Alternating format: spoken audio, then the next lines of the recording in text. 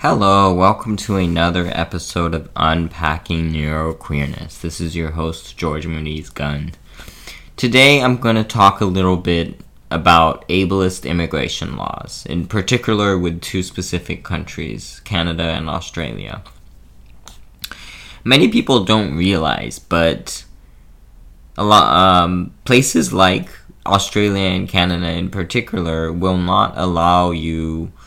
They still have laws in place that prevent people with developmental disabilities, intellectual disabilities, such as autism and ADHD and many more, to immigrate into their country because they're deemed a burden on the taxpayer. And this is addressed in a paper by Roy Haynes, PhD, Associate Professor of Social Work at Carleton University. He wrote a paper called None is Still Too Many, an historical exploration of Canadian immigration legislation as it pertains to people with disabilities.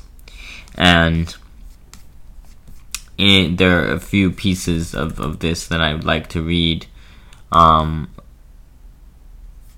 There's one here.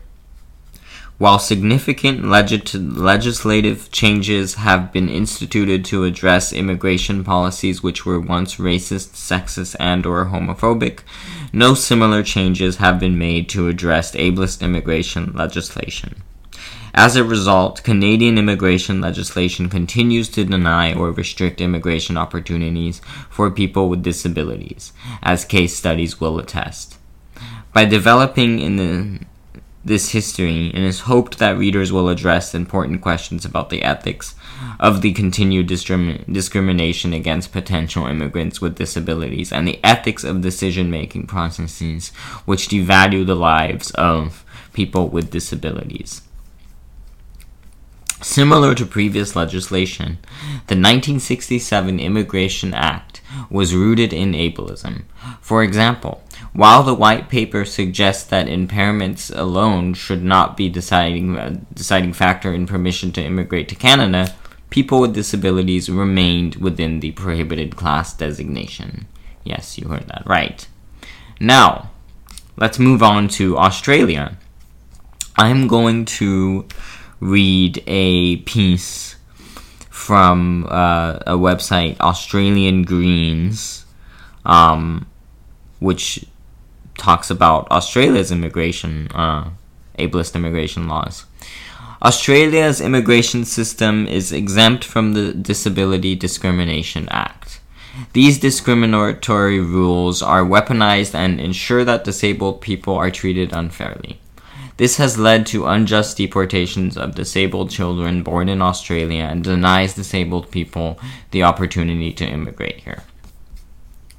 And I also wanted to mention a recent case of a Korean family with an autistic son that was born in Australia that was the Australian government was threatening with deportation. I believe this was last year. 7-year-old. This is from 9 News Australia, by the way. There's an article on this if you Google autistic Australian deportation case.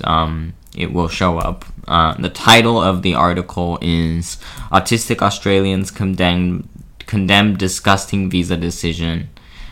And disgusting is put in quotation marks, which upsets me because they were, as I will tell you, they were trying to deport this kid just because he had an autism diagnosis and he was deemed a burden on the taxpayer.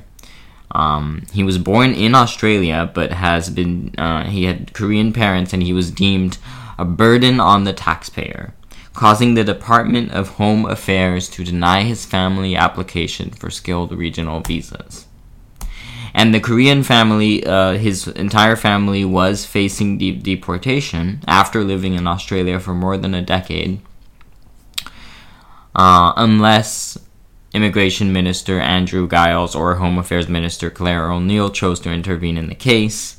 And huge shout out to Australian actress and activist Chloe Hayden, who, in full support of the Lim family, called on the government to allow them to stay in Australia.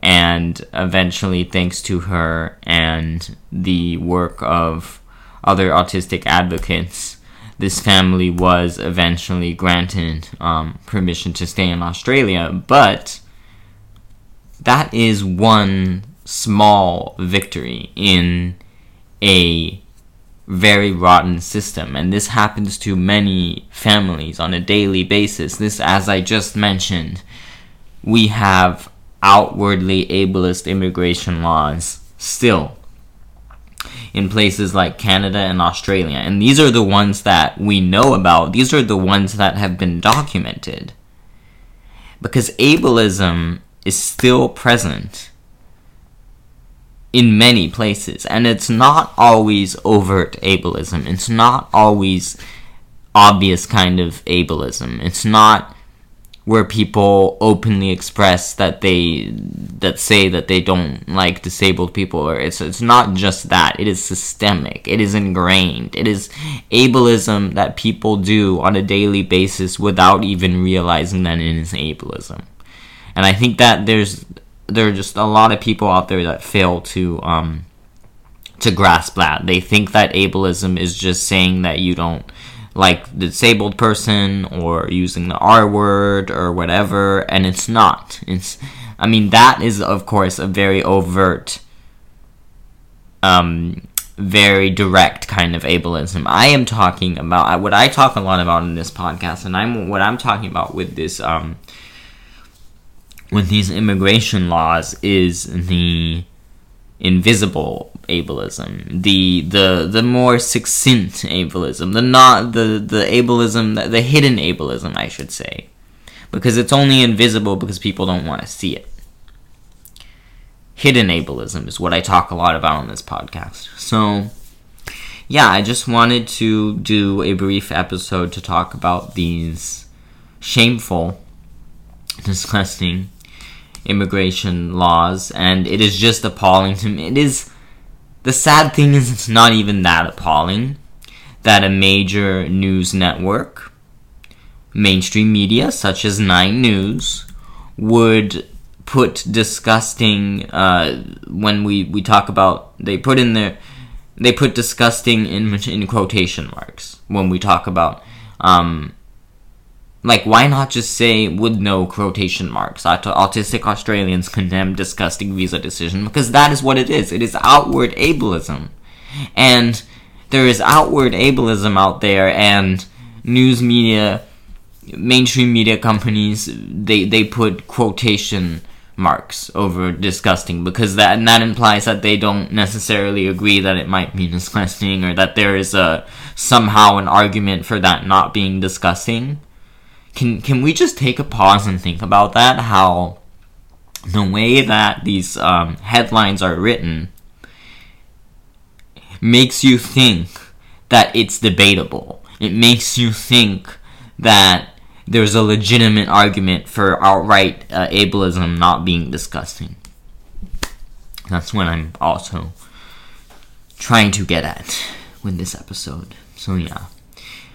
Thank you for listening to this episode. I hope you were able to learn something from it. I hope you were able to get something from it. And I hope it makes you upset too. And I hope it encourages you, either a disabled person yourself, or a family, or a family member, or a friend, or an ally, someone that wants to be a true ally to disabled people. I hope it makes you encouraged to reach out to your local people, to spread the word, to advocate for change as well, because we are tired of carrying the load. We need help. We can't row the boat on our own, and I stress that a lot on this podcast. So once again, thank you for listening, and I hope you enjoyed this episode once again, and I will see you next time. Thank you.